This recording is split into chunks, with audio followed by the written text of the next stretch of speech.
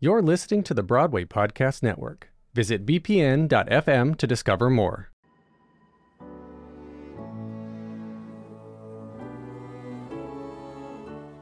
You're listening to The Ensemblist, the only podcast that shows you Broadway from the inside out. Welcome, I'm Mo Brady. I was taught in the land of the free. I was taught where they screamed at me. So, where do we go from here? When I started this mini-series 8 episodes ago, I was positive that there was a way to recognize theater ensembles.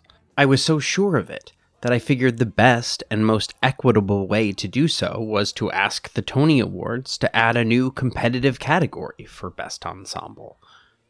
At the time, I figured that recognizing ensemble performances was a no-brainer, and that we only had to figure out what we were celebrating in order to move that plan forward. Oh, how wrong I was. Don't let me get too far down this path without saying that ensemble performers deserve the recognition that competitive awards bring. I still believe that a Tony Award for Best Ensemble would bring legitimacy and respect to the contribution ensemble performers make to shows.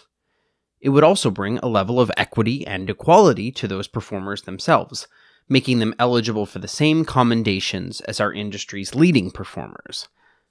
But I was wrong about a handful of other things. Things that make it challenging to see the first step of a path forward, let alone what the entire journey would be.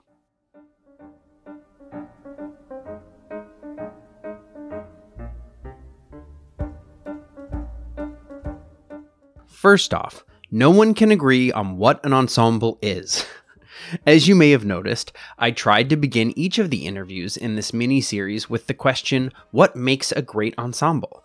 And while our guests consisted of some of the best and brightest experts in theatrical awards, there was no consistent response to that question. Is it a group of leading actors working together, or a group of chorus members achieving technical prowess? Turns out, it's either.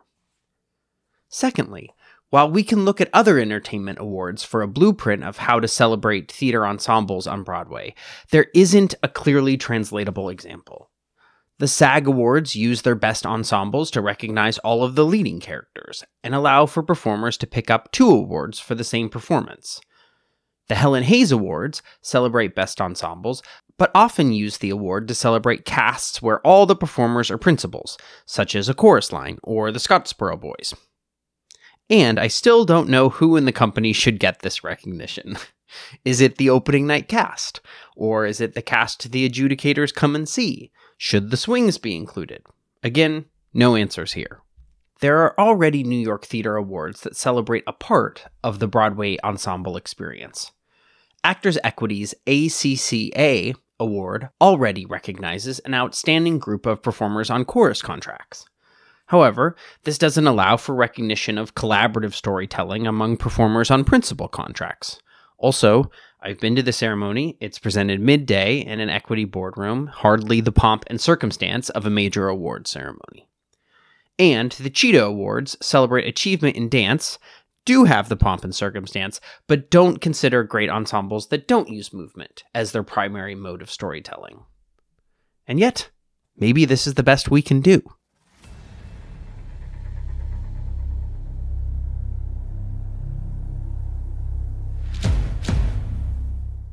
Undoubtedly, I am ending this mini-series with more questions than answers.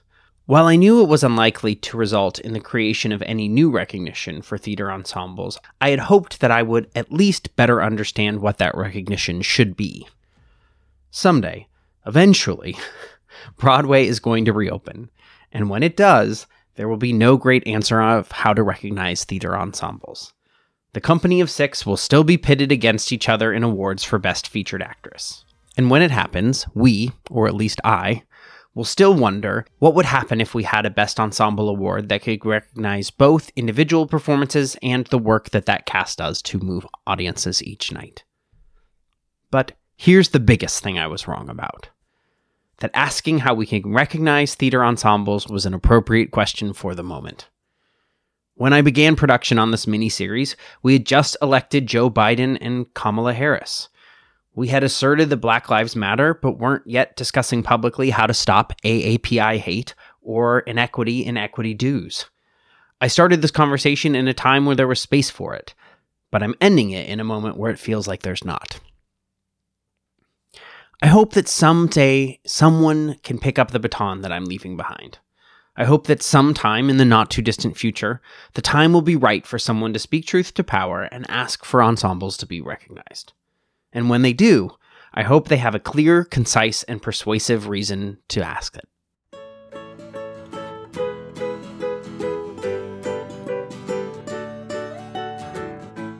The Ensemblist was produced today by Jackson Klein and me, Mo Brady.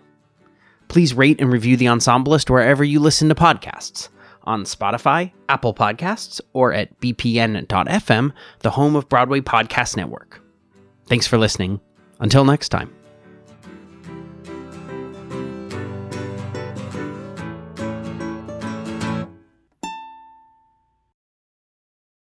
Hey, it's Leslie Odom Jr. here on the Broadway Podcast Network to tell you about the Rise Theater Directory, a program of Maestro Music. Rise is a national online resource designed to connect and empower backstage and administrative and creative theater professionals from underrepresented backgrounds.